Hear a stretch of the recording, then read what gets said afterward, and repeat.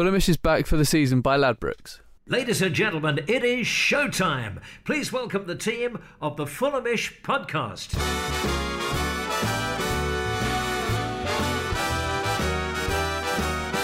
It's the Fulhamish podcast, your independent voice of Fulham FC.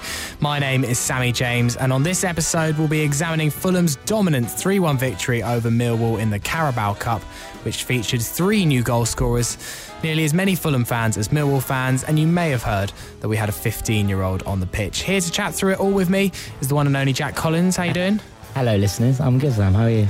Yeah, not too bad, thank you. We'll also be looking ahead to the Everton game and chatting to Ped from Toffee TV about the game and getting an Everton point of view on the affair. Might as well do some 3-word reviews, actually. So, a couple of ones from Instagram today to mix things up. Yeah, that's nice. Share the love. Sonny Salvatore said, showed our class. GR Margolis, I think that's the doctor. American arrival abroad. Tom Morgan 777, love the cup. Harry Prowse, Elliot is blessed. Alex Yo said, Private Brian saved. Umberto, South Bermondsey Library. And Ralph.deck said, tomorrow to school. It was a really weird atmosphere at the Den yesterday. I mean, I joke, but there's not far off as many Fulham fans as Millwall. 5,304 was the attendance. And it was just over 2,000 Fulham fans. But it was just strange when you looked at the stadium as a whole, because each of the Millwall stands were completely empty. I mean, in some of the cases, they actually had no people in. The stand on the right was reasonably full. But still fairly sparse. And then just the away end, there was no seats. Yeah, really odd. Like standing remotely in the aisles and stuff. It was an odd experience. Fulham came through it well. We'll be discussing Harvey at length as well. Young Harv. It's an incredible story, and it's obviously gone round bigger publications than ourselves as well. There's been lots of word about it, but I'm sure I'll get Jack's view on that in just a second. For exclusive specials and promotions, head to bet.fulhamish.co.uk. Fulhamish is back for the season by Ladbrokes. So, 3-1 victory for the Whites sees us progress to the last 16 of the Carabao Cup.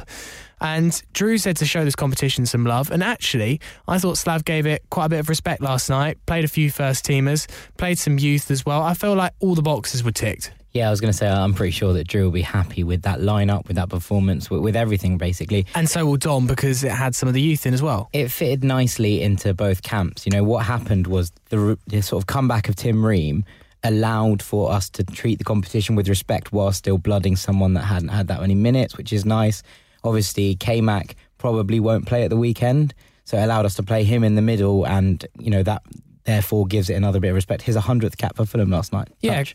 Nice little touch to have the armband and stuff on that day. And at the scene of probably one of his greatest moments in a Fulham shirt. Of course. And like we said, we expected Cyrus Christie to get a run. We expected Joe Bryan to play. It was nice to see Lamar Sean back. I think that when he's played at centre-back this season, he's looked really good. And he looked assured on the ball again yesterday. Stevie Seth, underrated performance. Yeah. Really, really, really good. Very composed. The only caveat to all of this, I suppose, before we kind of deep dive into the game and the performances, is that they had so much time on the ball. It felt at times like a training exercise, attack versus defence. There was no high press from Millwall. No. There was no real intensity.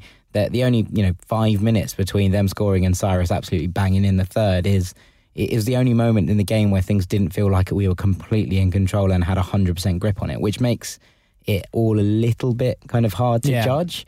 But on the whole, really pleased. It's a great environment for a few players, though, to get some minutes.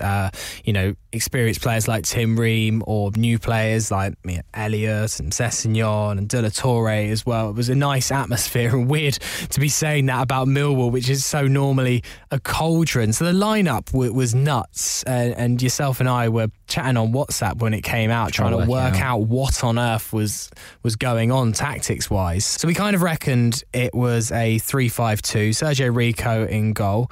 I wasn't actually too surprised to see Rico. He played against Exeter.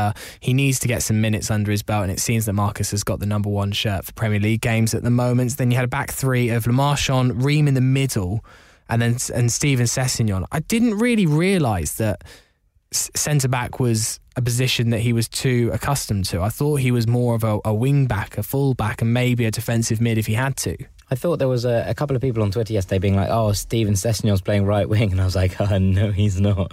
And he's played that role quite a lot for the under-21s. Okay. And as skipper, a lot of the time he stood in there. So he's very comfortable in the centre-back role. He is a little bit small, I suppose, but he's no smaller than Dennis Odoi. Yeah. And I think that if Fulham are going to look for that kind of ball-playing centre-half role to carry on going forward, I think that he might have a decent shot of sliding his way into the team in that position. And then you kind of had a midfield five, Joe Bryan and Cyrus Christie playing wing-backs. Good to see Joe Bryan get some minutes. Obviously, he got the first goal as well. That'd be a confidence boost for him after a tricky few weeks. Yeah, he was good yesterday as well. He didn't really do too much wrong. Nothing defensively went AWOL down his side, although I suppose it probably helps having the cover of someone like Le Marchand. And as we said, Millwall didn't offer very much going forward. No. But on the whole, I thought Joe Bryan did well. He offered, he always looked for the ball. He sort of gave a little bit of dimension to his game, which I didn't necessarily know. You know, we've said that we liked him because his crossing ability is excellent, but his ability to drive into the box last night and actually go inside and take on his man was excellent. Yeah.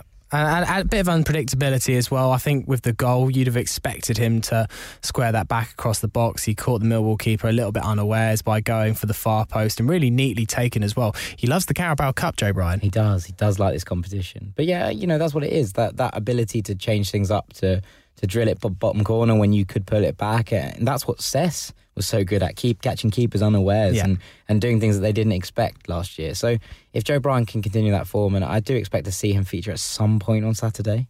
So, you know, I think that he's done enough in that performance to warrant that he should maybe be included in the squad. And we know that maybe this conspiracy theory about Slav not liking him is not completely put to bed, but it's dispelled a little bit. Yeah, of course. And we spoke about it on Monday's podcast, and that we said when Slav comes out and says things about players, he says it. He says what he thinks. He doesn't pull he's punches. Not mincing words. So the fact that he's come out and backed Joe Bryan already suggests that we're not needing to consider conspiracy theories too seriously at this point. Just finishing off the lineup, you had MacDonald and Anguissa kind of in centre mid. You had De La Torre in there as well, with Aite and Camara leading the line, switching flanks as normal in a Slav side.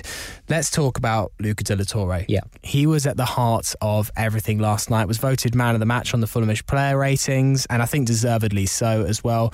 I mean, there's the obvious things he did. He assisted the first goal. He got the second himself. The third goal, his decoy run actually allows Cyrus Christie to get that space to shoot on his left foot, taking nothing away from Cyrus Christie. No one has the right to score from as far out as he did. It was on their weak foot.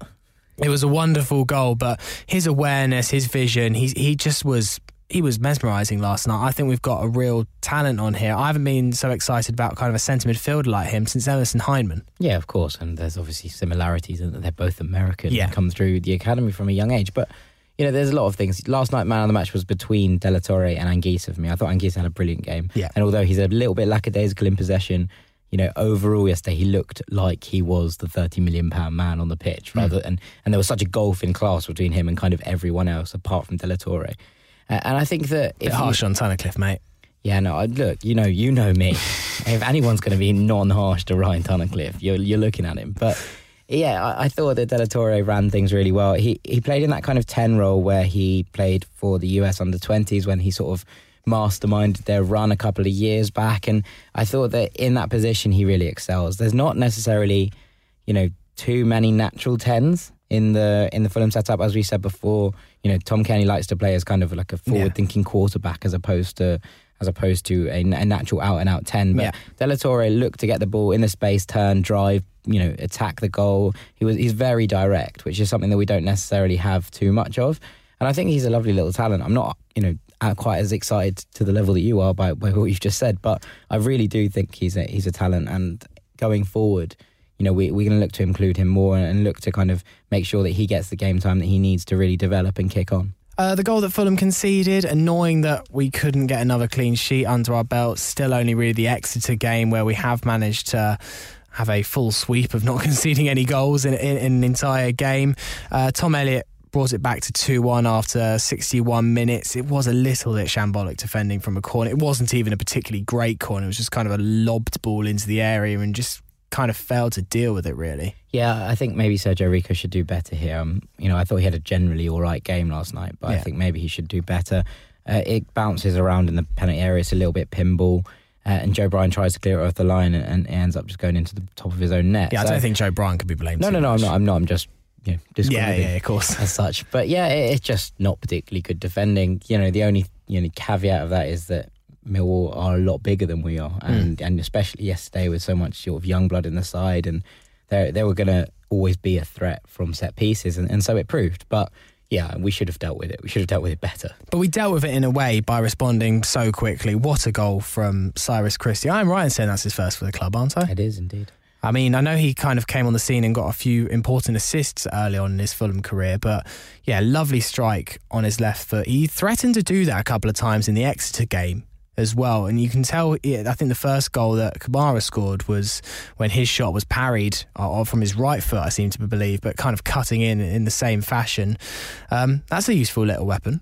Yeah, it is. I don't know how much space he's going to have to be able to unleash that in the general kind of scheme of things, but overall, yeah, it's a nice thing to have in your armoury, and especially with his weak foot. So he's had that a couple of times when he's come on for Fulham. Had his ability to sort of cut inside and drive one at goal. We've seen that evident in a couple of games already. I think actually his was the first Fulham shot on target this season in the Premier League. Yeah, it was unlucky not to score against Palace. So we've obviously seen it before, but yesterday was kind of different gear. That ability to shift it out of his feet and curl one with his left peg was unreal, and what a goal. And he obviously enjoyed that a lot, and we've seen the kind of responses on Instagram from all the other players who seem to be delighted for him. Mitrovic, he came out and said he's been having shooting competitions with Mitrovic and often winning, and also Steven Sess came out and was like, can you teach me? And they were like, shooting practice is here. So there's obviously starting to build a bit of rapport within the group as well, and that kind of camaraderie's got to be a good thing. And look, if nothing else, it keeps Tim Fosu-Mensah on his toes, and it keeps him having to improve to stay in the side. So we can't complain that competition is a bad thing at this point. If we have two right-backs gunning to start, then that's got to be good. That obviously then allowed Fulham to see out the game. There was 20 minutes left. There didn't really seem any danger once we went 3-1 in the lead of an unlikely Millwall comeback. And given some of the scores in the EFL Cup last night, I think we were quite lucky to not have a bit of a scare. And Burnley lost to Burton.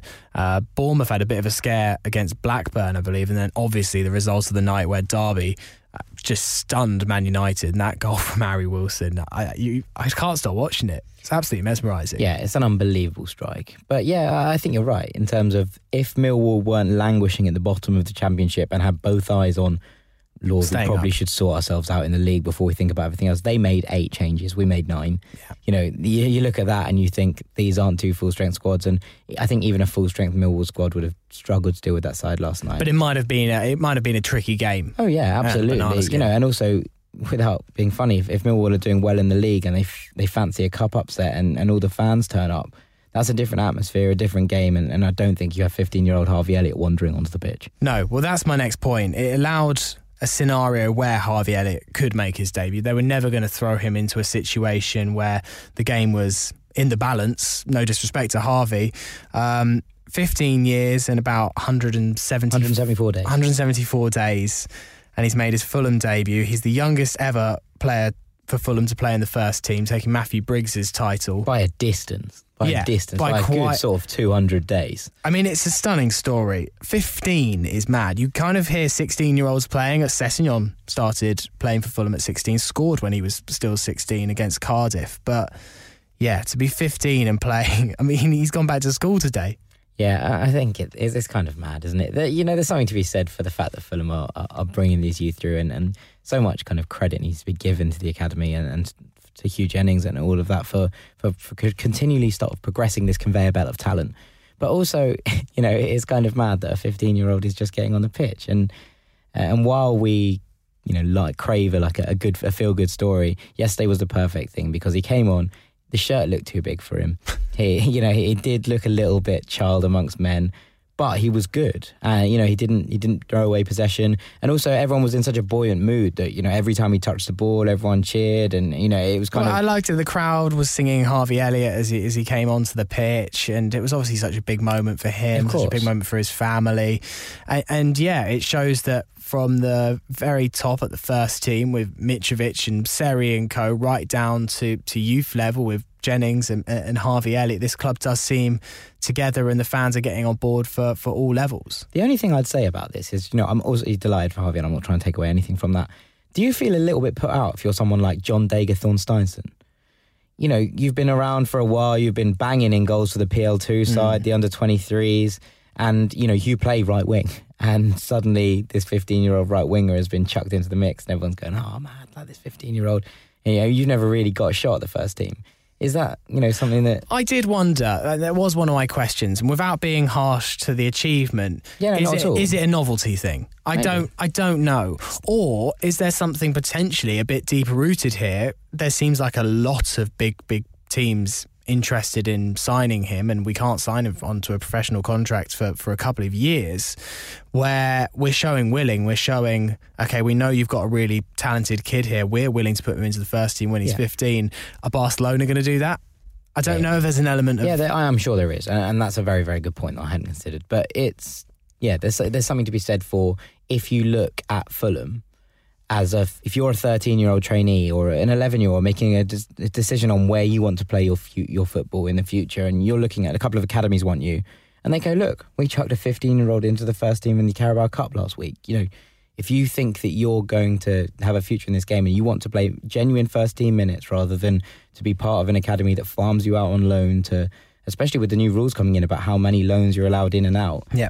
I suppose it does set a wonderful precedent that youngsters will choose Fulham as that kind of club. But you're right, there must be a few players that haven't got first team minutes yet that might be looking at what happened last night and thinking, that's a bit annoying. Yeah, when do I get my shot? It's almost like when you're at the top of school and someone 3 years below gets an opportunity and you're thinking, all right, I mean, for anything, for a sports team, for a play, something like that, and you're thinking, well, I've earned my stripes here. Yeah, I'm chuffed for the kid, and he's good, and he's obviously good.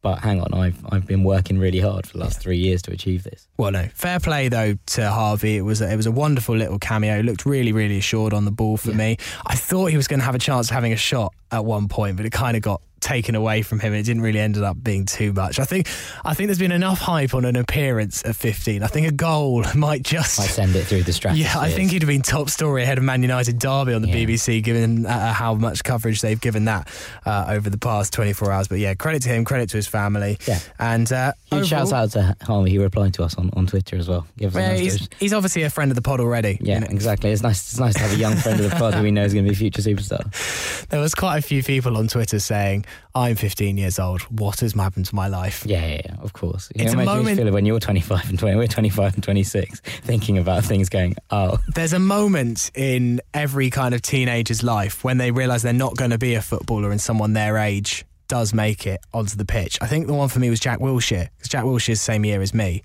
I think he must have played at 16, 17 for Arsenal, and I remember thinking, it's not going to happen, is it? Yeah, no, it's over. It's over. That dream's dead. I think a few people could have told me that several years before. Yeah, I think my dad probably could have told me that on like my 4th birthday. That I was never going to quite make it. But anyway, let's not talk about my ripped apart dreams on the podcast. Let's look ahead to Everton. We travel up to Goodison Park on Saturday. Let's not beat around the bush. We're pretty terrible. We're not very good at Goodison. No points in the league since September 1959. No league win ever there.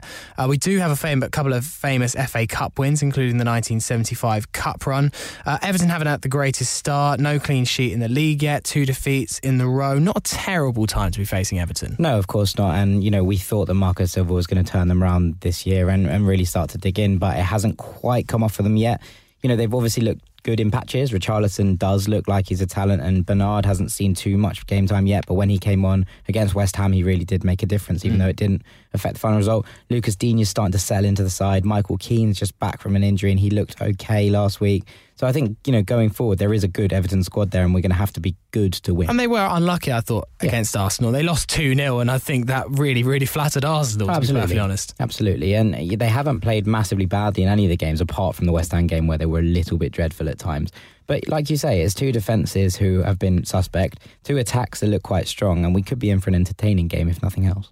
Do you think we can break the duck of sorts, get ourselves a point. I think so. I think we could get a point. I think we could get 3 points. I do think it's a little bit luck of the draw on the day. Like, you know, we're going to have, I think there are going to be chances for both sides. It's going to be who puts them away, who gets a little bit of the rub of the green, a little bit of the bounce. And if things go for us early doors, and you can see the Goodison Park crowd getting on their back a little bit, I think that's kind of the key. We start well, I think we might be all right. And hopefully we won't concede after 90 seconds. Well, no, I think that's what we need to do is get a strong start, because I think that Goodison Park crowd at the moment is just a little bit tetchy. Yes, could get on edge. And if Fulham can get an early goal, then there's a chance.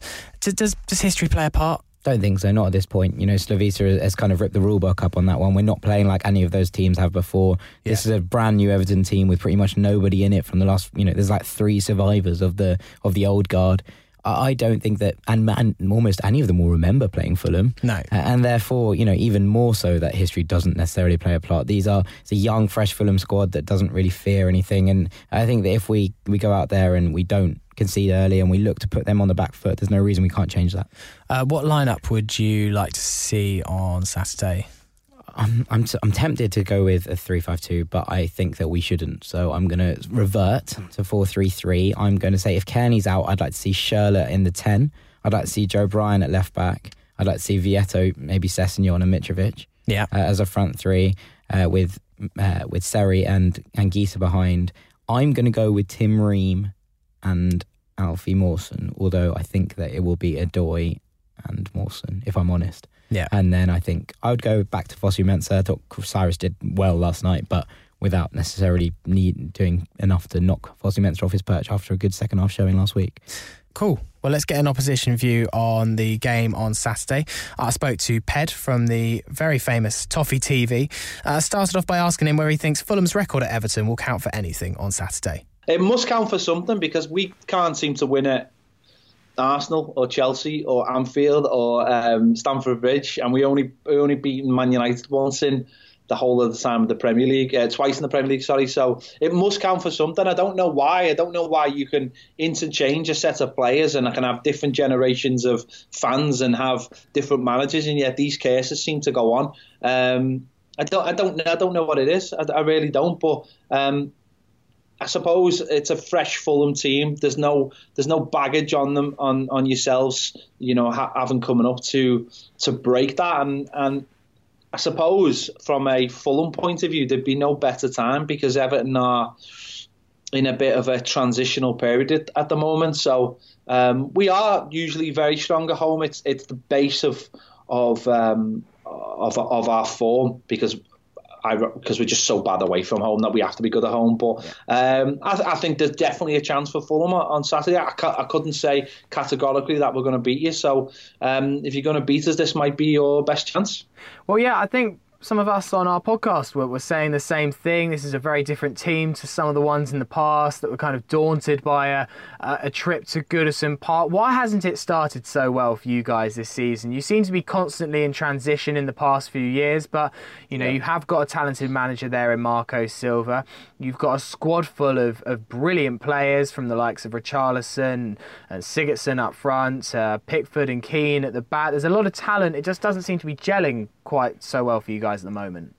I think you've just used the key word, gelling. I think, this is an Everton squad that's still got players in it from the Moyes era. It's still got players from the Martinez era. It's got players from the Koeman era. It's got players bought by Sam Allardyce, and it's got players bought by Marco Silva. So it's still in a transition, and it's been in transition for 2 or 3 years. And what it needs is a period of just players and the manager knuckling down and finding something that works. And that might mean that, players go out. Even good players might go out the door if they don't suit the style of play for this manager. They might go out the door. But at the moment, we went to Arsenal last week, and it was probably our best performance at the Emirates, or a Highbury, for a long, long time, and yet we've still come away to getting beat 2-0 when Petr Cech has been the man of the match.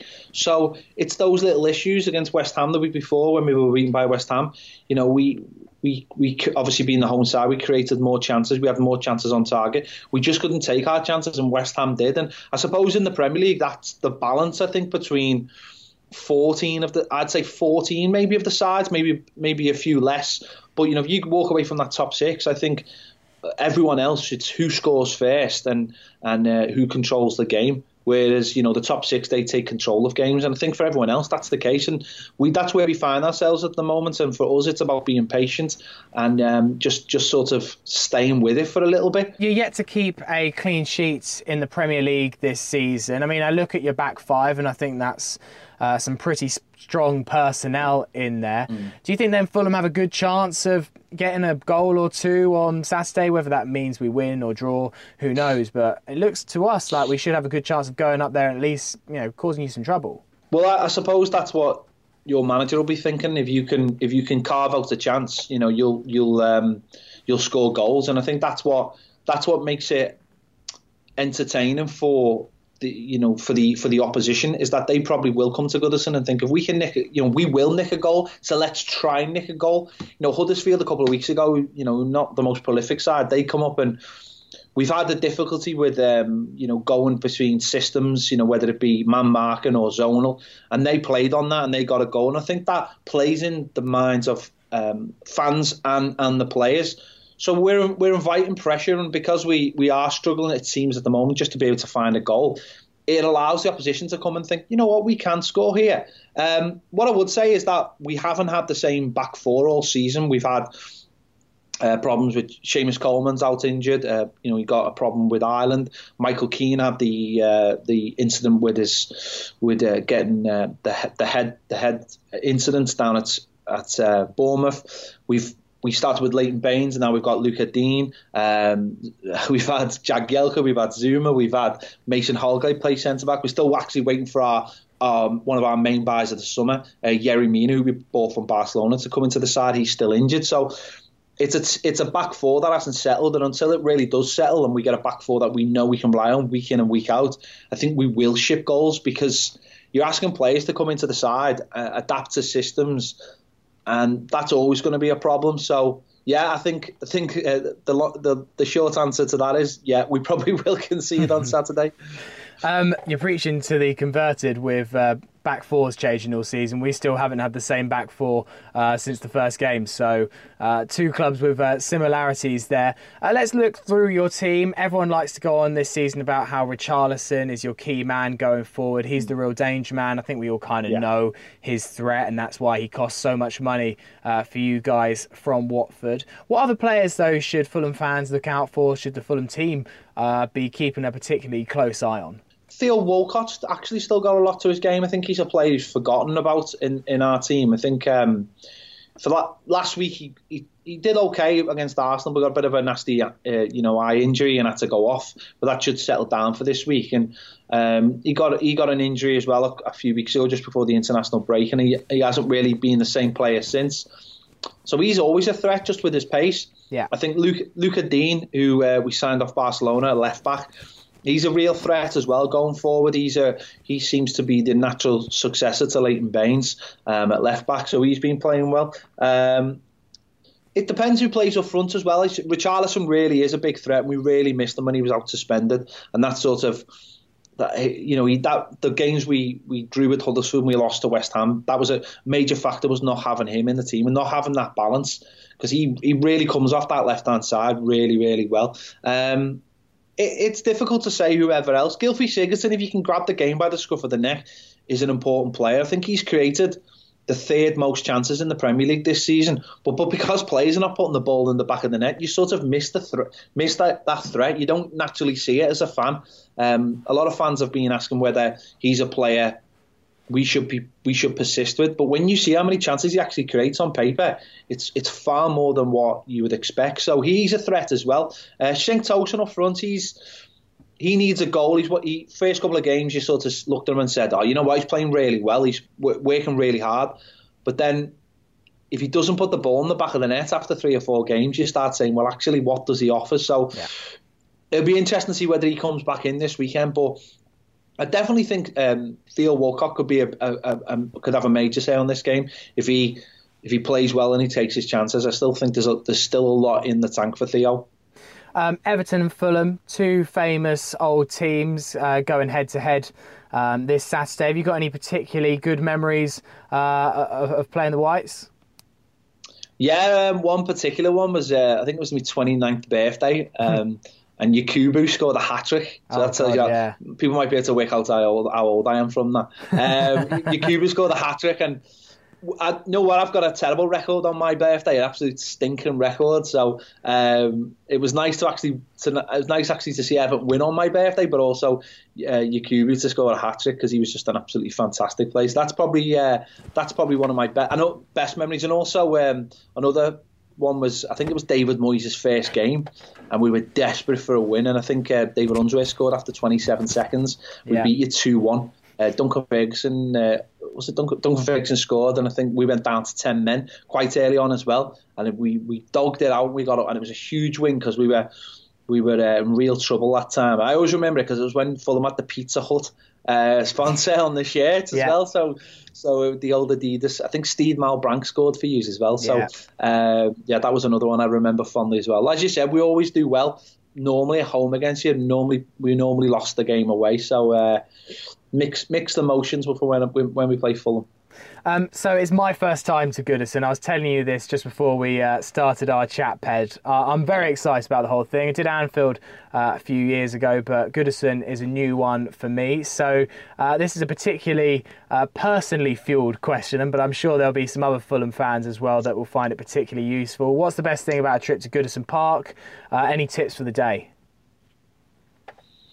Goodison Park for me is still one of the best stadiums in the Premier League, and it's because it mightn't look like the best ground in the Premier League. It mightn't be that comfortable for you as an away fan. I've never been in the away end, but I don't hear particularly good things about it. But it's like going to an old-fashioned football match. It really is. It's got the smells, the sights, the sounds of an old-fashioned football ground. It's a ground that is surrounded by terraced houses and pubs and all the things that you were told about. I would imagine as a young fan, you would be told about where your dad went. Football's not like it used to be. Premier League's ruined. All these things. To be honest, I suppose, and I'm not having a dig here, but I suppose being in the Championship, there might be a lot of similar grounds attached to some Championship clubs who haven't had the money to go out and build a new brand new ground. And as a Fulham fan, you'll know what your ground is like, and you'll know how romanticised you are with that, and how attached you are to that ground. And I think that's what you should experience from that. Come up and have a walk around the whole ground, and just go into your end. Go and have a good walk around the ground. There's no dodgy alleys or anything to worry about. You can walk around the whole of the ground, and it's fine and it's safe, and there's no one, you're not going to have any problems. It's a safe ground, and just have a little look and see the sights and the sounds of it, and you'll be transported to that old sort of fashion nostalgic old ground. And go in a couple of the pubs. Don't be worried about going in the pubs if you want to go in a pub as well. It's all good, and you'll get that the old sense of old fashioned football ground. Obviously, there's lots of talk about Everton leaving Goodison one day for a more modern stadium with more capacity and more facilities and all that. And back in the day, there was talk of Fulham leaving for bright, new, modern grounds. And for me, Fulham is Craven Cottage. If we ever left it, I just don't think it would be the same club. And I know other clubs have left old traditional grounds and are still flourishing, but do you have a similar feeling as an Everton fan that if you did one day leave Goodison Park, and it does seem inevitable in the medium term maybe, that something from Everton would be lost? I don't know. That's the answer. And I tell you why I don't know is because I don't know what the new ground's going to look like. I mean, as far as the club are concerned, we are definitely moving. We have got the land. We've got the placements. We've got everything. It's one of these things. It's bogged down in all the red tape at the moment, and that's just one of those things you have to put up with. But as far as the club are concerned, we are moving, and until we see those plans, I won't know, because it's definitely not going to be one of these sort of soulless bowls. It's definitely not going to be like anywhere else, this is what we're getting. So we've brought in a world-class architect to design it, and where it's actually going to be situated on the docks, it's got to be in keeping with the area as well, because it's a World Heritage Site, so it's got to almost look like the surrounding old-fashioned warehouses. So I think it's going to be traditional but new. But until I actually see those plans, I'm not sure. But what I would say is that I think as a fan, we are ready to move. We've been sold this dream, and I think if it didn't happen, will it be the third time in my lifetime that we didn't move ground? So I think a lot of fans are ready to move.